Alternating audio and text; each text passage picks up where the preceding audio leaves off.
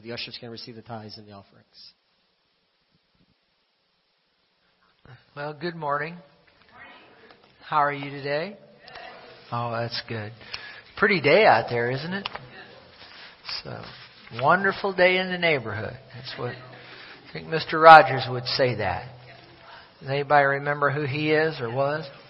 He's a good man, wasn't he? Fred Rogers helped a lot of little kids. Hey, do you have your Bibles with you? Do you bring your Bibles? If you have them, open them to Mark the 16th chapter. If you don't, they'll be on the scriptures will be on the screen. Notice Mark the 16th chapter and the 17th verse. Jesus is speaking here. And he said, "These signs will follow those who believe. In my name." Now there's some things he mentioned there, and we could get into those things, but for the sake of time, skip to the last part of verse 18. In my name, notice the last part of verse 18. They, who? The believer, will do what? Lay hands on the sick and they will recover. Now Jesus said that. He said, "These signs will follow those who believe in my name." And then, and of course, sometimes you skip scripture and people get nervous, that visitors don't know me. So let's look at, they will take up serpents. Now,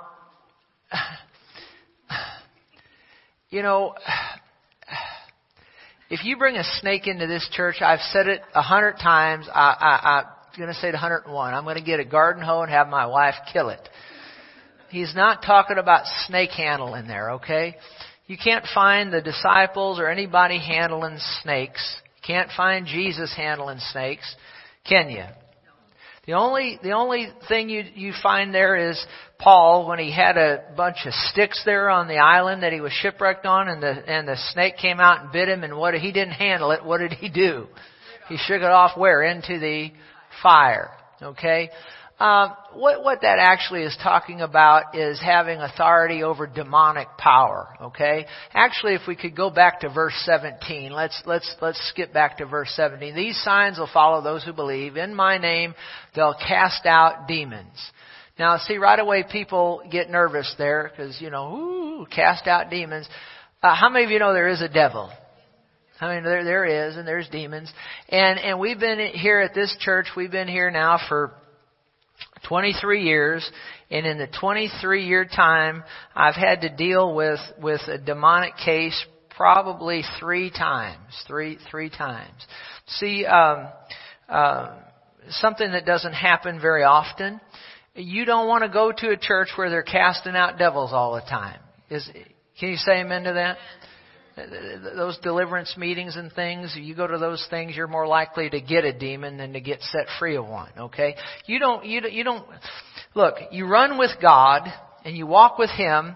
Eventually the devil will show up, and when he does, you rebuke him in the name of Jesus and he'll flee, okay? And so I remember a situation where one Sunday I got up.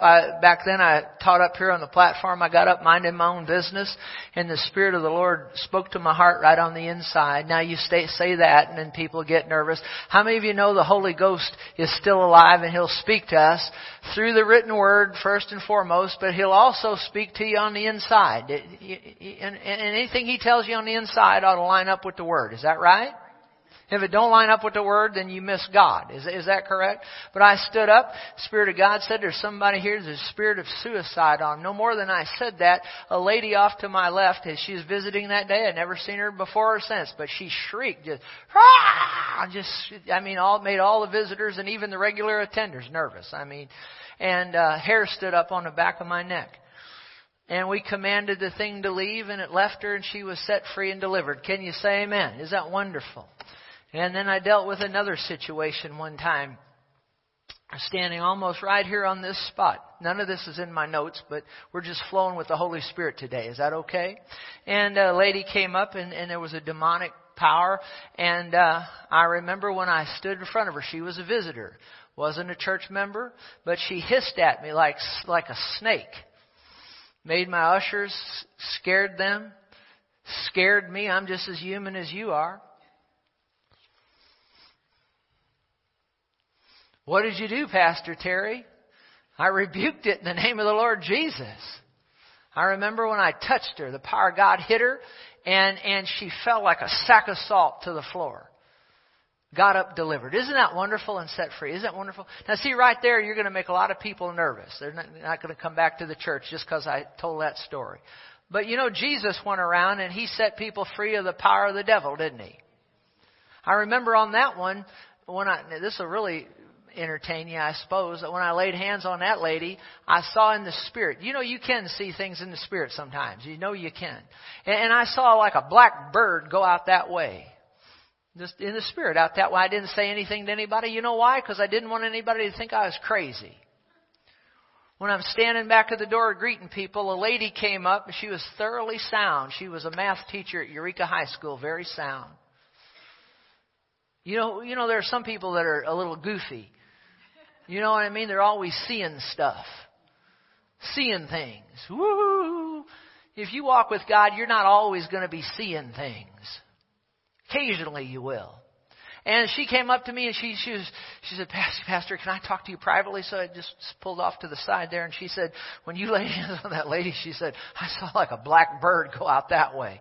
Well, she saw over in the Spirit too, see? But she got set free. The most astounding one that we've had along these lines was we had a girl come up and she had anorexia nervosa. She was going to die. The doctor said she was going to die. When I prayed for her, you could see it in the Spirit. Now right there, you say that and people start thinking I'm freaky. You know, you ought to have a pastor that is hooked up with the Holy Ghost, and when he prays for you, the Lord might show him something occasionally. Can you say amen to that? And I could see in the Spirit she's going to die. I could see that. She's not going to live much longer. The doctor says she's going to die. And long story short, came in the line when I got in front of her because they stood her down there. I started down here because I didn't know what I was going to do when I got to her.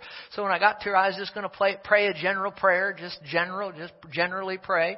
And when we got in front of her, the discerning of spirits, 1 Corinthians, the 12th chapter, went into operation, and I knew by the Spirit that a demonic power had gotten hold of her mind. Now, she was a Christian. The devil couldn't get in her spirit, but got in her mind, got lodged in her mind, and it was a lying spirit.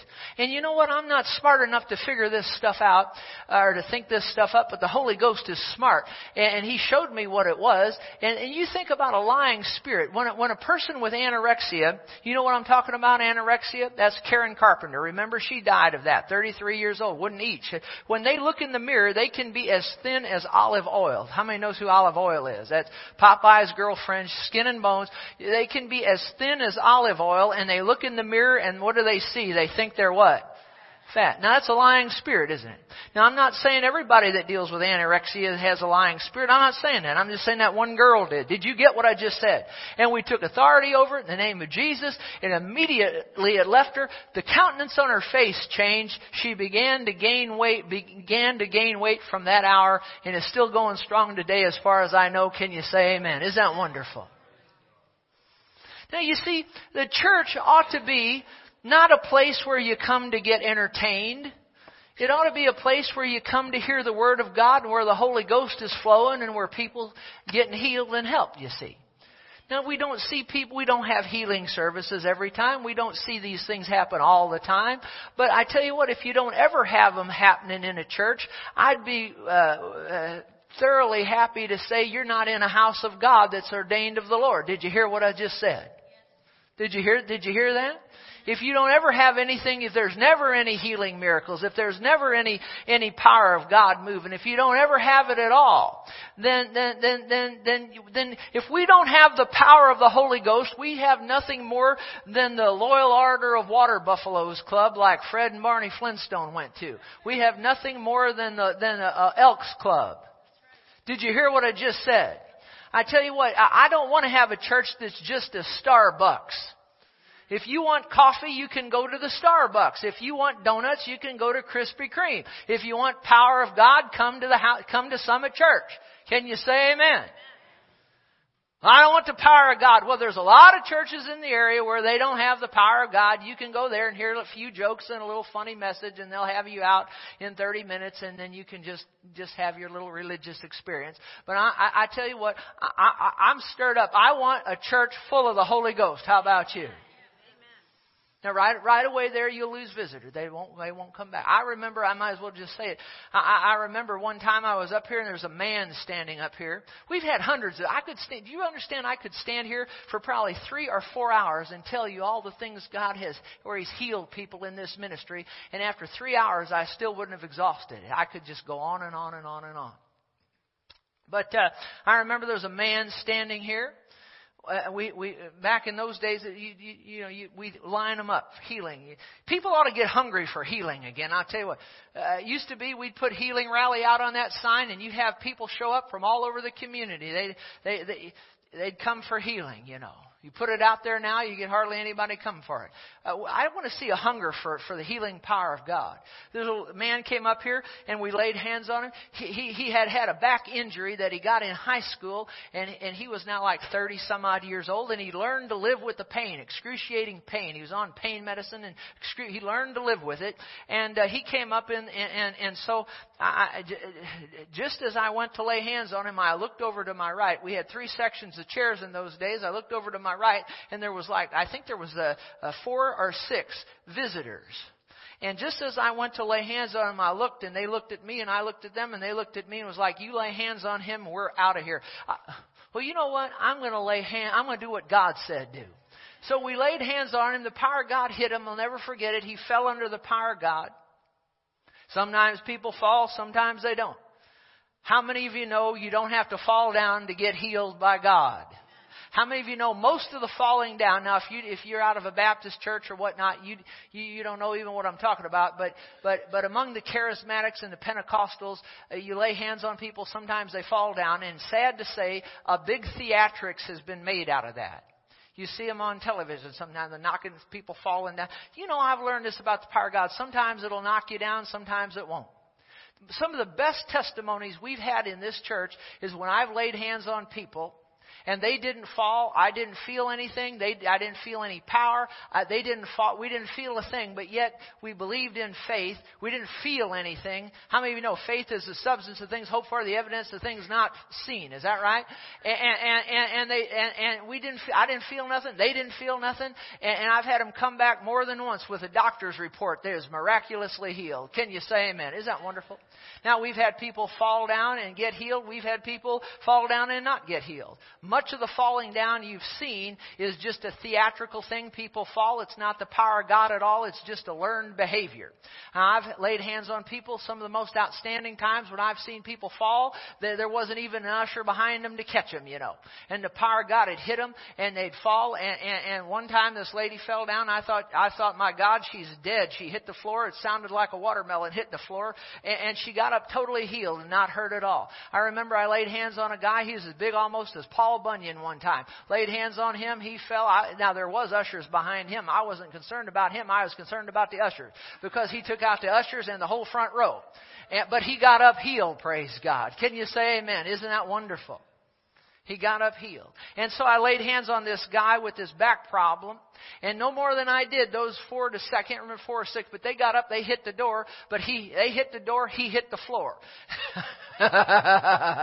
And I've never seen them from that hour to this, but I know he got up healed by the power of God. We were standing at the door, and the power of God was on him. It took him 15 minutes to tell us what would have been probably, if he hadn't been under the power of God, he could have told us that story in probably about a minute. It took him about, maybe 10 minutes to tell the story. And I remember there was a girl there that day, about 12 years old. Now, he wasn't the only one helped, but there were others that were healed and helped that day. The power of God was in manifestation. And I tell you what, and this 12-year-old girl, I remember she stood there and she was crying and weeping and crying. And I said, honey, what's wrong? She said, I've never been around anything like this. You know that? I tell you what, that's the kind of experience you ought to have at church. The power of God moving where the little kids are touched and blessed and helped and thrilled with what's going on. Can you say amen? Glory to God. Praise God. We've seen all kinds of things. And but when you talk about, now let's get back, these signs will follow those who believe in me. They'll cast out demons. They'll speak with new tongues. Well, I believe in the baptism of the Holy Ghost, speaking in other tongues. I believe in that. But a lot of people think it's passed away, but it hasn't. It's still here today. Next verse. And then notice in verse 18, they'll take up serpents. That's just having power over the devil. They drink anything deadly. That's not talking about drinking poison. What I believe that's talking about there is if you go into some of the restaurants I've been into over the years, particularly back when I didn't have hardly any money, you go into some places, you better pray over the food. How many's ever been into one of those places besides me? So I believe if we eat or drink anything deadly by accident or then I believe it won't harm us. Amen? You okay? You all right? You okay with that? You don't go drinking poison just to prove you're a believer. No more than I'm going to go up on that roof and jump off and to prove that I hit the ground. And that, you see, the devil tried to get Jesus to do that. Go up and jump off the temple. Prove you're the Son of God. No, you don't do that. Now, if I'm up there shingling, you got a real bad problem because you're going to have a lot of leaks in that roof. But if I'm up there, because I'm not a carpentry man, but if I'm up there shingling, and I accidentally fall off, now that's a whole different thing. You can believe the angels to catch you. But you go up there and jump off that roof just to prove that, the angels are going to catch you before you hit the ground. How many knows you're going to splat? Look like a pancake, you're going to die, and they're going to be holding a funeral service for Pastor Terry. Is that right?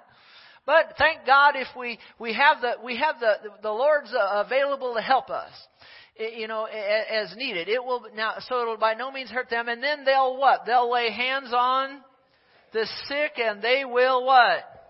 They'll recover. So, we're going to talk about healing today. Now, I've been doing this a long time. 23 years here at Summit Church. Been in the ministry. Dealing with the healing ministry. 7 years before that. Around helping another pastor and whatnot. So 30 years more or less total. Of just preaching the Word, ministering the Word, flowing with the Holy Spirit in the healing ministry. We've seen every kind of thing you can imagine. Things you shouldn't imagine. Just being in the healing ministry. Now, if you attend here, if you're visiting here, now how many of you know it's been a long time since I've said anything about healing? Is that right? So we don't teach on it every Sunday, on different things, But this Sunday He's got me on healing. It's like we don't say very much about money around here. And all the needs are met. Isn't that wonderful? But every once in a while I need to teach on money and teach on tithing and giving, see? And nonetheless. But anyway, I remember I took a blind girl down to the Kiel Auditorium to see a certain televangelist who was a healing minister. And he's not on television anymore, but he was on way back yonder. I won't call his name, but it's just kind of a clown and nuts and crazy. But anyway, I was convinced that this blind girl was going to get healed, so I took her. I was in high school at the time, and I told everybody we're going to take the blind girl and she's going to get healed. And so we took her down there, and long story short, I had a dickens of a time getting her up on that stage. I did. It was tough. The ushers wouldn't let her anywhere near the stage, but I finally pestered him so that we got her up on the stage, and he laid hands on her. Nothing happened. She went in there blind as a bat. She left blind as a bat.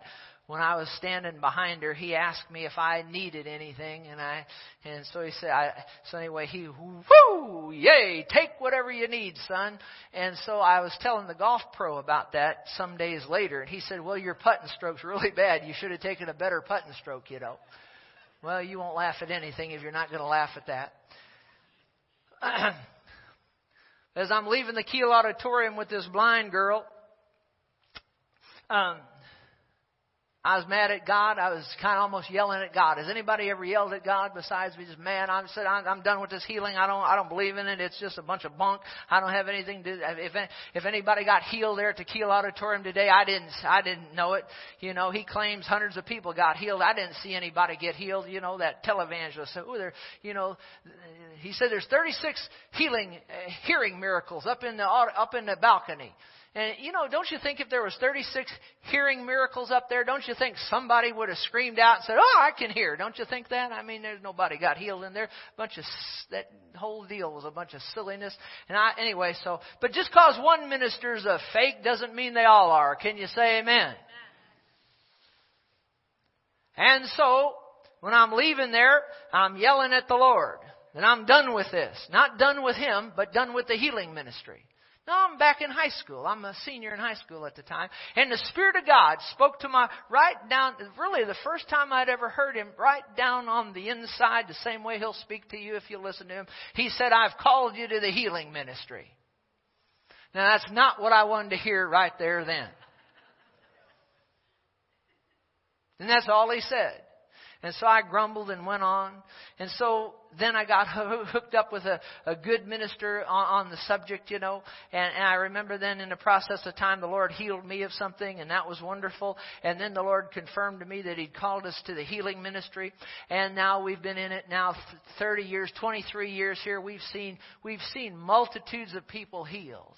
Now, the Lord said to me years ago, very supernaturally, back when I was just out of high school, He said that there'd be a special anointing on you to heal the sick, and it'd be by the multitudes. So, of course, you put your own interpretation on it. I saw myself standing in front of multitudes, seeing the masses healed, but it didn't come that way. You know how we've seen multitudes healed over 23 years? 2 here, 4 there, 6 there, 3 there, 10 here, 3 there, 2 there, 1 here, 5 here, 12 there, 6 here, 3 there, 2 here, 1 here, 8 there, 4 here, 3 there, 2 there, 1 here, 9 there, 6 here, 4 there, 8 there, 12 here, 1 here. And you add those up after 23 years, how many do you have? You got multitudes, don't you? Just so you know, and I can only speak for this city, but I can speak for this country. I don't know if you, in the Spirit, there is a temptation for ministers like myself who have a legitimate healing ministry. There is such pressure in the Spirit to back away from it and move away from it. I don't know if you realize that or not, but there is. But I've just made up my mind. I can't back away from what God's called me to. We've seen too many people helped. We've seen too many people healed. So we need to stick with it. Can you say amen? And I'll tell you, I need to get more hungry for it, but you need to get more hungry for it too. I'm just convinced there's a lot of people that they've gotten to the point, it just doesn't seem like God's healing anymore. No, God's still in the healing business. But you've got to stir yourself up for it. You've got to want it. You got to put a draw on it. Do you understand what I'm saying? Did you hear me? So anyway, seeing all kinds of things. People argue that God's not healing, that He's not healing anymore today, but how many of you know He is healing? People, normally what happens is you got the Word of God is here, and you got people's experience here. Our Aunt Ethel here. And Aunt Ethel died. She was believing God and she died. Here's the Word. The Word says that Aunt Ethel was healed. Here's Aunt Ethel's experience. So what's easier to do? Bring somebody's experience up to the Word of God, or is it easier to water the Word of God down to meet the experience? It's easier to water the Word down to meet the experience. Are you going to talk to me today, or are you out there? Which is easier? Is it easier to water down the Word or to bring the experience up? It's easier to what? Water the Word down. Well, this don't mean that, and that don't mean this, and this don't mean that, and that don't mean this, and this don't mean that, and that passed away when the last apostle died. And then you've watered it down to meet your experience so you can feel good about yourself. No, I'm not watering the Word of God down. I don't care if Aunt Ethel died. I just hope she was saved and went to heaven. But God is in the healing business. This Word is Jesus made flesh. Jesus is the Word made flesh. He's the same yesterday, today, and forever. He's still in the healing business today because He was in the healing business yesterday. And the day before that, He's in the healing business today. He'll still be in the healing business tomorrow, whether you or I believe it or not. Can you say amen? Now, I've seen people healed. I've seen people not get healed. I've seen people get healed and then lose their healing. Do you know Jesus healed multitudes of people, but do you know that same Jesus left multitudes of people sick? Read John's Gospel account. At the Pool of Bethesda, there were, I think, 5 porches. The Bible says there were great multitudes of sick people in that place, and there was only one person that got healed, but they all could have. In other places, Jesus healed them all. You'll see why here in just a minute. I'll tell you. Of course, people want to know my position on using doctors. I believe in good hospitals, doctors, and medicines. I said, I believe in good hospitals, doctors, and medicines. I really do.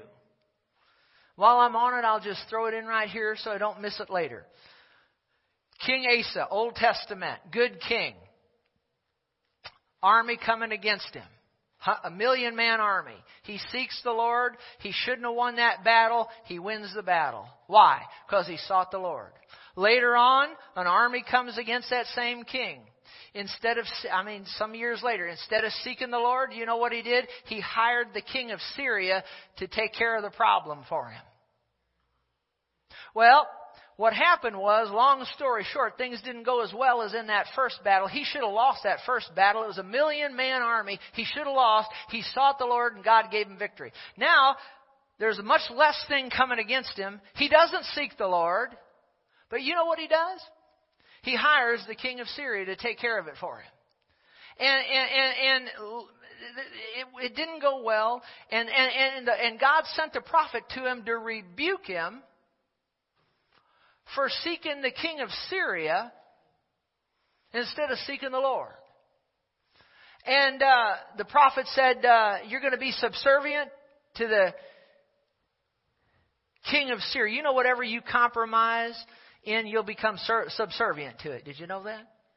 He compromised, and he became subservient to the king of Syria. And the prophet said, you're going to have to fight battles the rest of your reign as king, which he did. Very sad, isn't it? And you know what? Asa had the prophet thrown in prison. You know, when people get corrected by a servant of God, a lot of times they don't want to repent. They just rather throw the prophet into prison. Did you know that? Sad, isn't it? But then, and I'm way ahead on my notes, but if you're back there in the sound booth, go to that last scripture. Go to 2 Chronicles. Go to that. 16:12. Go to 2 Chronicles 16:12. I'm totally off my notes. I'm up here flowing by the Spirit of God. This is fun. Glory to God.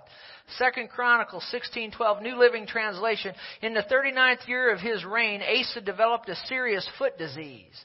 Now this is the same king who in battle, 1,000,000-man army, he seeks the Lord, God gives him victory. Then later on, a much less army comes against him. He doesn't seek the Lord. I already told you that. But now, notice what happened in the 39th year of his reign, 2 Chronicles 16:12. Asa developed a what? A serious what? Foot disease. Yet even with the severity of his disease, he did not seek the Lord's help, but turned only to his what? Now, is there anything wrong with good hospitals, doctors, and medicines? No. I believe in them. I use them. In fact, when somebody's dealing with a life-threatening ailment, I don't even like to pray for them unless they're hooked up with a good doctor. So you need to know that I believe in good hospitals, doctors, and medicines. But I believe we make a terrible mistake when we turn to the doctors as a first resort. Or we only turn to God when the doctors can't help us. We make a mistake. I believe there's a lot of Christians in that boat that once believed in the healing power of God, but I tell you what, something hits their body and the first thing they think about is how can medical science help me? Now look, I don't have a problem turning to medical science. That's good. That's great. I have the operation. Do it. I'm behind you. But let me tell you what, before you have the operation, before you go to the doctor, who should we turn to and consult first? The Lord. You know, a lot of times the Lord will tell you to go see the doctor. Did you know that? He really will. He had Hezekiah. Remember Hezekiah had that boil, and God told Isaiah to have him put a poultice or some sort of a medicine on it. Did you hear what I just said? Sometimes God, He'll tell you to use a doctor. But you see, the key thing is you need to seek God. Say seek God first. You seek Him first. Are you okay? And there could come a day when they tell you the doctors can't help you. And then where are you going to be if you got all your faith in the doctor? I know there's an emergency room in this St. Louis area. You go to it, you're liable to go in with a minor ailment. They're liable to kill you. Did you hear what I just said? And I could tell you stories about it. So I tell you what, I'm all for good hospitals, good doctors, and good medicines, but we need to seek the Lord first. Yeah, seek the Lord first. And don't ever let anybody put you down for going to the doctor. I go to the doctor. I mean, I go for an annual checkup. If I need something with the doctor, I go see the doctor. But we ought to have more faith in God, you see. Can you say amen?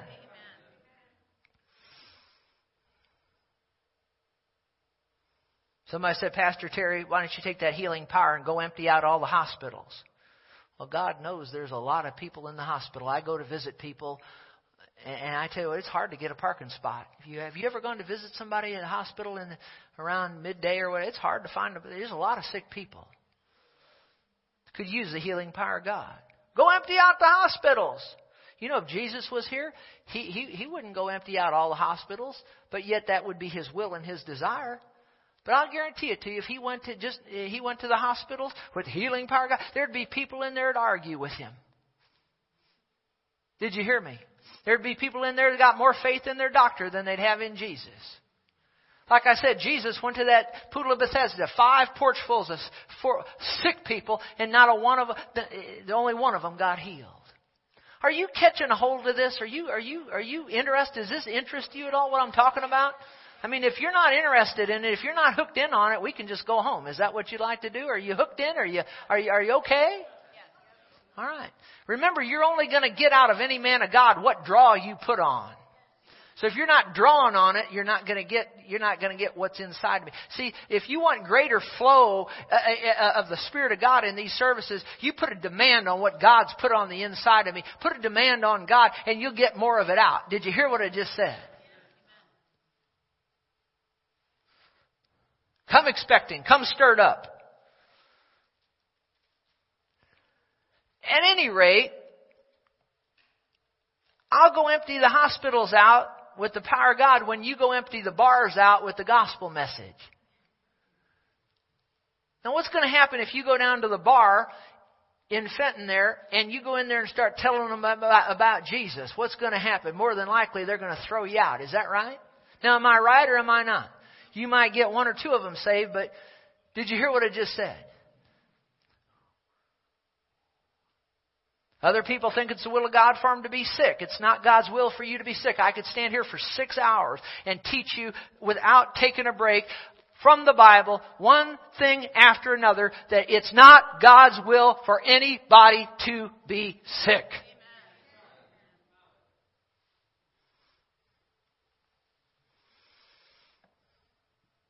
You okay? So why are people sick? Well, I'll just give you a couple things and we'll look up a few scriptures. Sometimes it's because sin is in their life. Sometimes, not all the time. Didn't Jesus tell that cripple at the pool of Bethesda, sin no more lest a worse thing come on you? So sometimes, not all the time, but sometimes a person does open the door. There's sin in their life and the devil's able to get in there. But it's not always sin. It's not always something you've done wrong. That man born blind. Remember the man born blind in John's Gospel account? The disciples said to Jesus, who did sin that he was born blind, him or his parents? And Jesus said, neither one of them. And now he didn't mean that they've never sinned. He was saying that it wasn't sin that he was born blind. Can you say amen to that?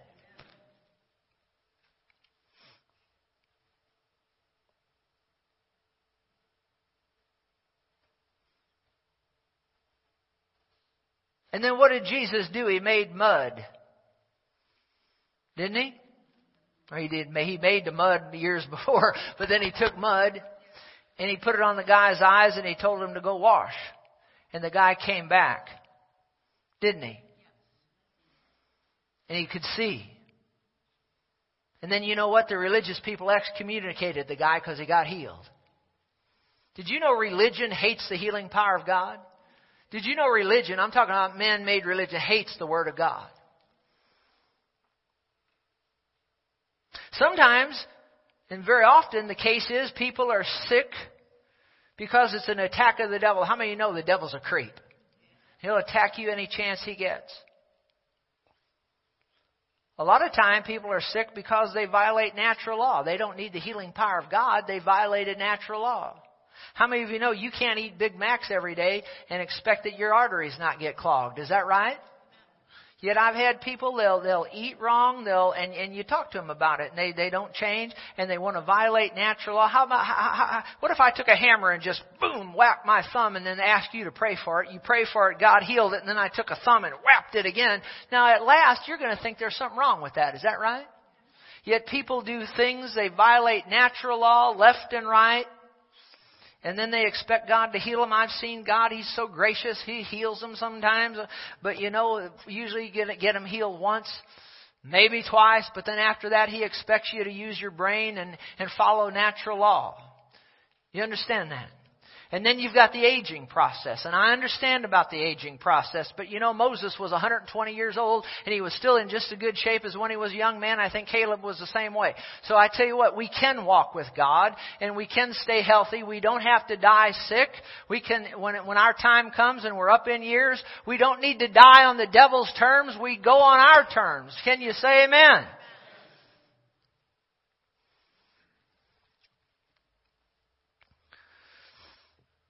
So what signs follow those who believe? In my name, they'll lay hands on and they will. So let's just spend a few minutes here on laying hands on the sick. I'm going to talk just for a few minutes here, laying empty hands on empty heads. Empty hands on empty heads. I got that off a good minister. Empty hands on empty heads. Let me elaborate that. What would empty hands be? Empty hands would be the believer laying hands on the sick, and they haven't spent time with the Lord. They haven't spent time in prayer. They haven't spent time in consecration or dedication. And they go to lay hands on people, and there's no power of God in their hands.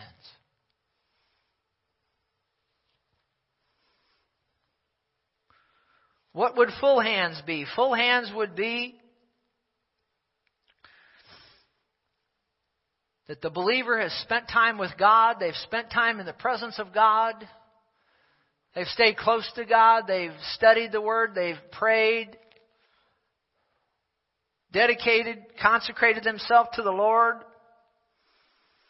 And they come into a setting like this with their hands full of the healing power of God. So do you understand what full hands are? Do you understand what empty hands are? I remember when I was probably about 21 years old, I was attending a church, and the pastor at times would call me up to minister to the sick. And I remember on a certain Wednesday, I goofed off. And that whole week, I goofed off. I didn't study. I didn't open my Bible one time. I didn't pray. I didn't study. I didn't do anything. I goofed off. I played golf. I ate donuts. I watched television. I didn't do anything. I remember I showed up there at that service that Wednesday night, and the pastor called me to lay hands on the sick, and empty hands. And I remember looking in those people's eyes as I went down that line, and there was no anointing there. I had nothing to give them. And I remember the look in their eyes. And I've never let that happen again from that day to this. Every time I've come into a church service from that day to this, I've always attempted to come in with the healing power of God. Full hands. Real loud say full hands. But it is possible to have empty hands. And then let's talk about full heads. What is full head? Empty heads. Well, empty heads, let me tell you what full heads are. I'd rather talk about full heads than empty heads. Full heads are people who need healing, and they got faith in God. They're looking to God with great anticipation for healing. Their mouth is full of healing. Full of healing.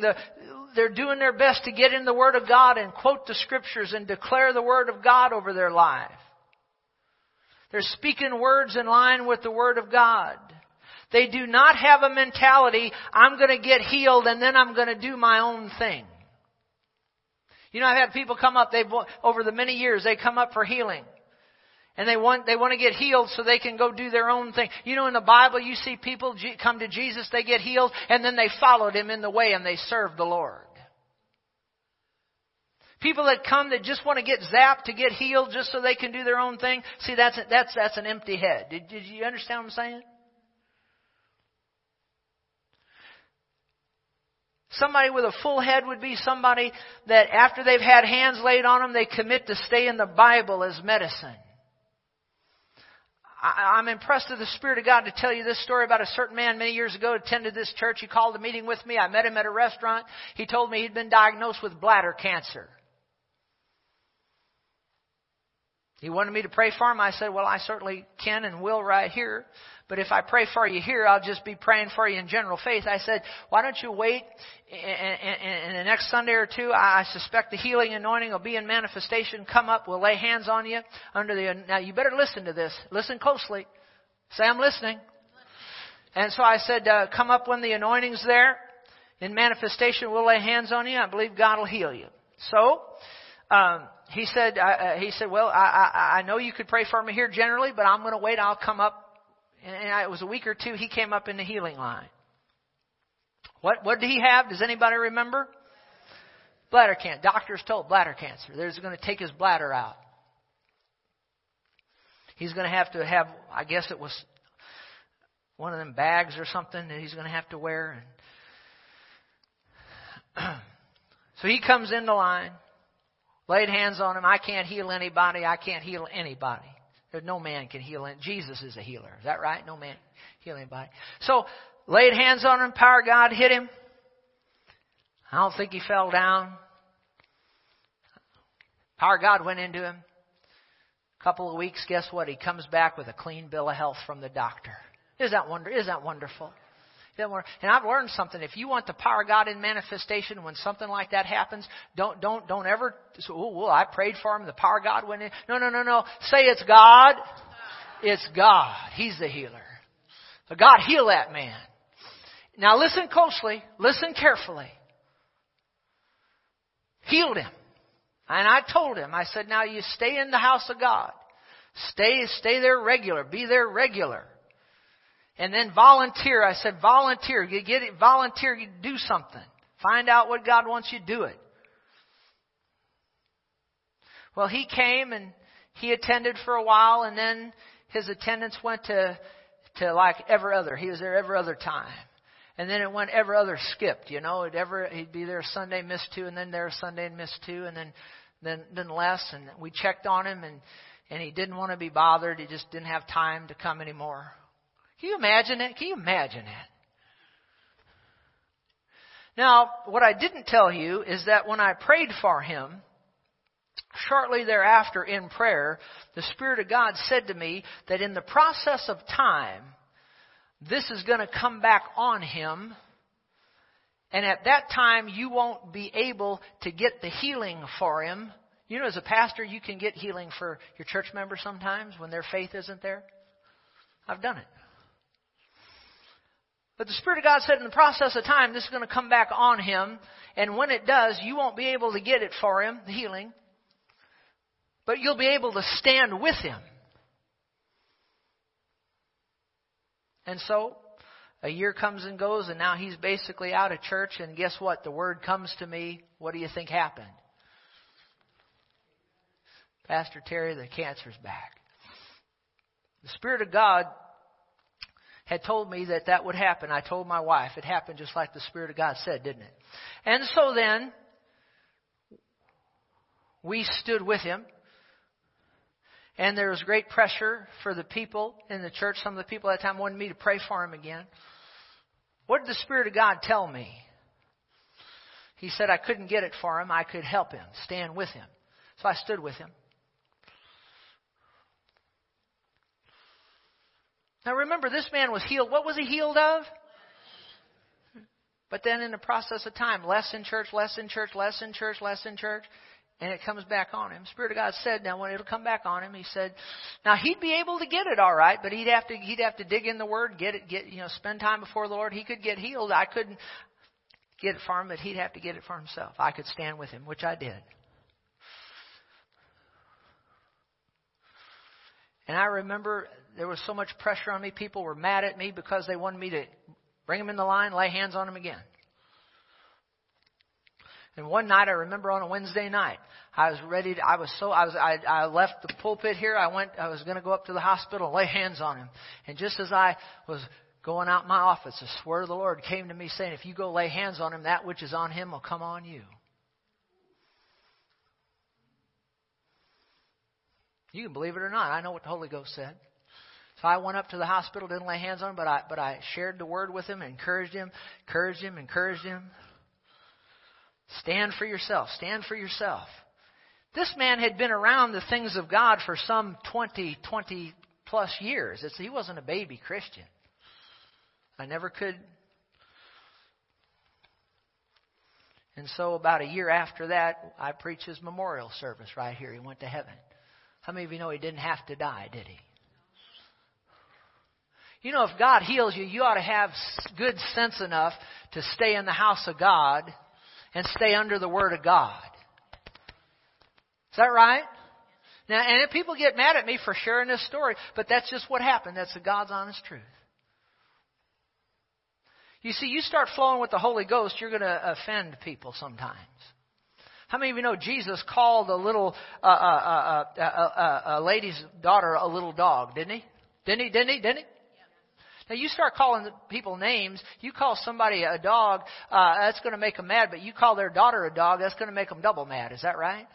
Now he wasn't talking about that the girl was ugly. It was that she was a Gentile. But nonetheless, you call somebody a dog, you're going to make them mad. Is that right? How many of you know that lady didn't get offended? She said even the dogs eat the crumbs that fall from the table. And you know what Jesus said for that saying, lady? Your daughter's healed. Isn't that wonderful? You getting anything out of this? Empty hands on empty heads. Now, would you agree with me that if my hands were empty and your heads were empty, we're not going to get a healing? Is that right? Now, how many agrees with that? Real quick, go to Mark 9. Let's read a few verses here. Let me show you the saddest thing in the Bible. Next to somebody going to hell is this right here. It's when somebody comes with a full head to a man of God that's got empty hands. You in Mark 9 verse 14, watch this. And when he came to the disciples, that Jesus had been up on the mountainside. He'd been praying on the Mount of Transfiguration of Peter, James, and John. The other 9 disciples were not up there with him. When he'd come to the disciples, he had just come off that mountain. He saw a great multitude around them and scribes disputing with them. Immediately when they saw him, all the people were greatly amazed and running to him, greeted him. And he asked the scribes, what are you discussing with them, my disciples? And one of the crowd answered and said, Teacher, I brought you my son who has a mute spirit. And whenever it seizes him, it throws him down. He foams at the mouth, gnashes his teeth, becomes rigid. Now watch this. So I spoke to your disciples that they should cast it out, but the disciples couldn't cast this demon out. Isn't it sad when somebody from the world comes with a full head and the man of God or the men of God have empty hands? Isn't that sad? How many would agree with me? That is sad. That's tragic. And he answered and said, O faithless generation. I believe he's directing this at his disciples here in part, mainly at them. It'll bear itself out. How long will I be with you? How long will I bear with you? Bring him to me. How many of you know Jesus got full hands, don't he? Now, you know why he's got full hands? I'll tell you why. See, he was the Son of God, all right, but he was operating as a Son of Man here on the earth. You know why he had full hands? He just came down from the mountain. If you want to have power in your life, you've got to be a person of prayer. And they brought him to him, verse 20. And when he saw him, immediately the spirit, when they saw Jesus, that spirit convulsed him. He fell on the ground and wallowed, foaming at the mouth. So he asked his father, how long? Jesus said, how long has this been happening to him? He said, from childhood. And oft he's thrown him into the fire, into the water to destroy him. If you can do anything, have compassion on us and help us. Jesus said to him, if you can believe, all things are possible to him who believes. So if you want to have a full head to receive healing, you need to be a what? A believer. Is that right? Immediately the father child cried out and said with tears, Lord, help my unbelief. And the Lord's so gracious. And when Jesus saw that the people came running together, he rebuked the unclean spirit, saying to deaf and dumb spirit, I command you, come out of him and enter him no more. The spirit cried out, convulsed the kid greatly, came out of him, and he became as one dead, so that they said he's dead. And Jesus took him by the hand, lifted him up, he arose, and when he had come into the house, his disciples asked him privately, why could we not cast it out? In other words, why are our hands empty? Why do we have empty hands? So he said to them, this kind can come out by nothing but what? Prayer. And the and fasting is not in the original, but it's indicating by prayer. It's indicating that to have full hands, you have to have a consecrated life before God. Is that right? Which the disciples were not doing. And so we have a case here where we have empty hands laid on full heads and you'll get no results. Isn't that sad? But Jesus' hands were full, and when you get full hands on full heads, you get results. Now look at Mark 6. Would you agree with me that Jesus' hands were full? Anybody except my wife and one other person? How many of you would agree with me that Jesus' hands were full? Are you just a bunch of listeners, or are you out there, or are you gone home? Is Jesus' hands full? Thank you. It'd help me tremendously if you'd help me preach here a little bit. Just yes or no, or you're ugly, or don't tell me I'm ugly. But you know what? God, I'll tell you what right now. God has worked on me over the years. You could call me just about anything you wanted to call me, and it wouldn't offend me.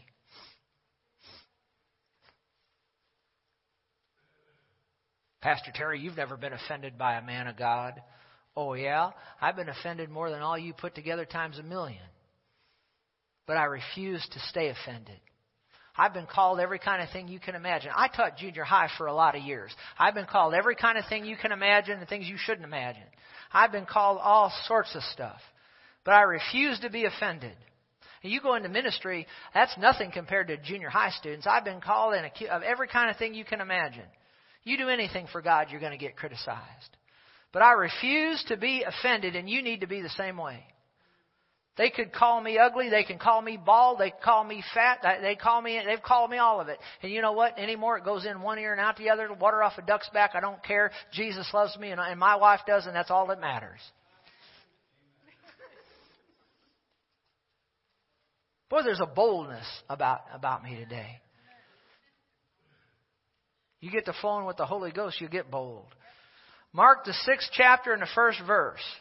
And when he went out from there, he came to his own country, and his disciples followed him. And when the Sabbath had come, he began to teach in the synagogue, and many hearing him were astonished, saying, where did this man get these things? And what wisdom is it that's been given to him that such mighty works are performed by his hands? Now, Jesus wasn't just laying hands on people that had headaches. He was healing mute people.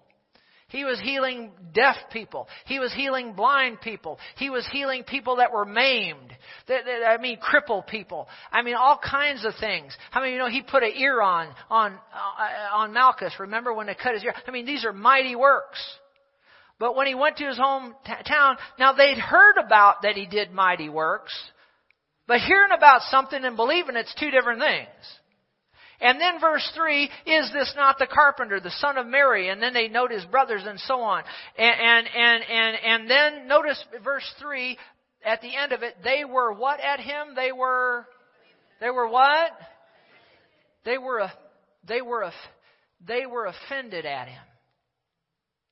Do you know a message like this a lot of times just kind of goes over the tops of people's heads until they've been diagnosed with pancreatic cancer and they've been given 6 months to live, and all of a sudden they're hanging on every word. Well, I'm going to tell you what, hang on every word before the thing hits you, whatever it might be, and when it does come your way, you'll be ready to deal with it. Do you hear what I just said? There's too many Christians that are like that man at the beach. Remember that commercial back from the 60s or 70s? That little scrawny man at the beach, and the big muscle guy comes up and kicks sand on his face, and they take the girlfriend, they take his girlfriend away, and the scrawny man at that point goes to the gym and starts doing the workout. Hey, it's too late to go once the muscle guy has come up and taken your girlfriend. When do you need to go to the gym? You need to go to the gym before the muscle guy ever shows up. Is that right? There's too many Christians, they wait till the devil attacks them, they wait till the sicknesses hit them, and then they find the Bible, and then they blow it off, and they say, well, the dust off, and they say, what does this thing actually say? No, you need to get into the Word of God when you're well. You need to seek God when you're young. You need to be hanging on every word while everything's going good. Because I tell you what, there is an evil day. The crises of life come to us all. And when it does, if we'll do what we should have been doing when we didn't need God, then when we need Him, bless God, it'll be a whole lot easier to get through. Can you say amen? Whew, somebody needed to hear that right there. That was good, wasn't it? Worth coming to church just for that. They were offended at him. My gosh. But Jesus said to them, a prophet's not without honor except his own country, among his own relatives, in his own house. And he could do no mighty work there. Did it say that or didn't it? It said he what? He could do what? He could do no mighty work there. Do we have full hands here? Yes, but what do we have? Empty? And he laid his hands, look at that, those full hands of miracle healing power. He laid his hands only on a few sick people. One version says minor ailments, and healed them. He couldn't do any mighty work there. Why? Verse 6, he marveled because of their what? But you notice Jesus didn't beat them up. He went about the villages teaching, and what comes by teaching and hearing? Faith. Isn't Jesus wonderful? And we could go on and on and on. I'm out of time, but let's just close in Mark the 5th chapter. You getting anything out of this today? I think we all kind of needed a little booster shot on healing. It's been a long time since I've taught on a message on healing. My mama always used to tell me when I was a kid, when I wasn't behaving or something, she said, "What's wrong with you?" She said, "I think I need to take you to the doctor. You need a booster shot." She was going to always take me to Dr. Eisenbart. I don't know who he was. She made him up. And she said, "He's got a shot needle about that long, and he's going to stick it in your backside. You need a shot in the backside." Well, it always straightened me up. I never wanted to go see Dr. Eisenbart. Well, you know what?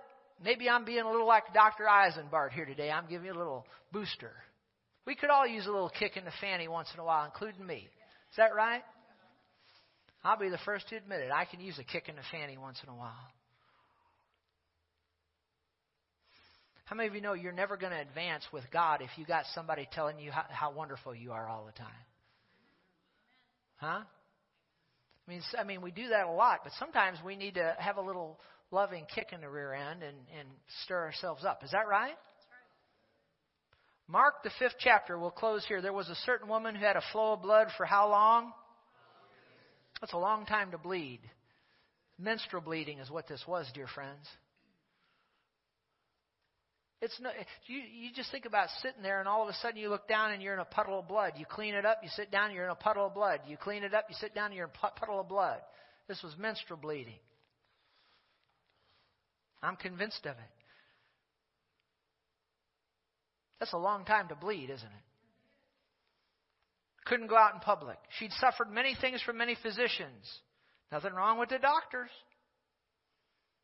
I'm all for them.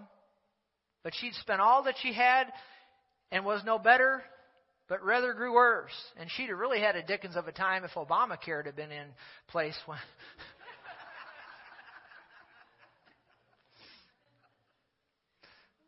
Well, let's don't go there. I do like the no pre-existing condition thing, though. That's nice. Anyway, let's don't get into that. When she heard about Jesus, she came behind him in the crowd and touched his garment. For she said, if only I may touch his clothes, I'll be made well. Now, do you think she had a full head? I don't mean a full head of hair. You know, in other words, was she anticipating? Was she going after the healing power? Was she going to get to him no matter what? Was there faith about her? Oh, yeah. If I may touch his clothes, I'll be made well. See, that's a full head. Immediately, the fountain of her blood was dried up. She felt in her body she was healed of the affliction. So do we have full hands on full heads here?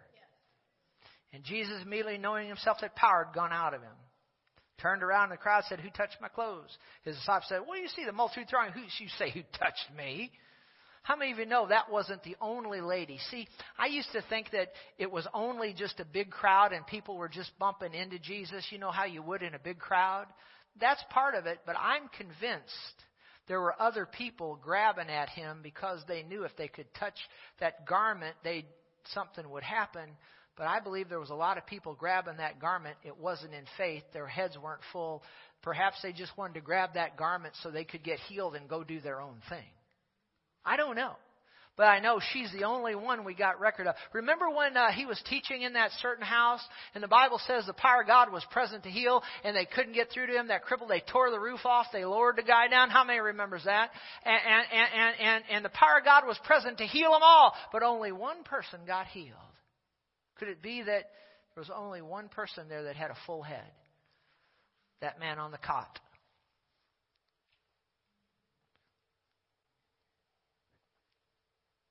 You see the multitude thronging you and you say, who touched me? He looked to see her who had done this thing. The woman, fearing and trembling, knowing what had happened to her, came and fell down before him and told him all the whole truth. He said to her, daughter, you're what? Your faith has made you well.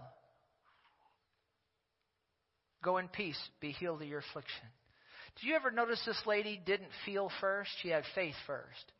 And she felt later. A lot of people want to feel first and then have faith. It doesn't work that way. You have faith first and then you feel. Did you learn anything today? If nothing else, I hope it stirred you up a little bit. Stand with me if you would.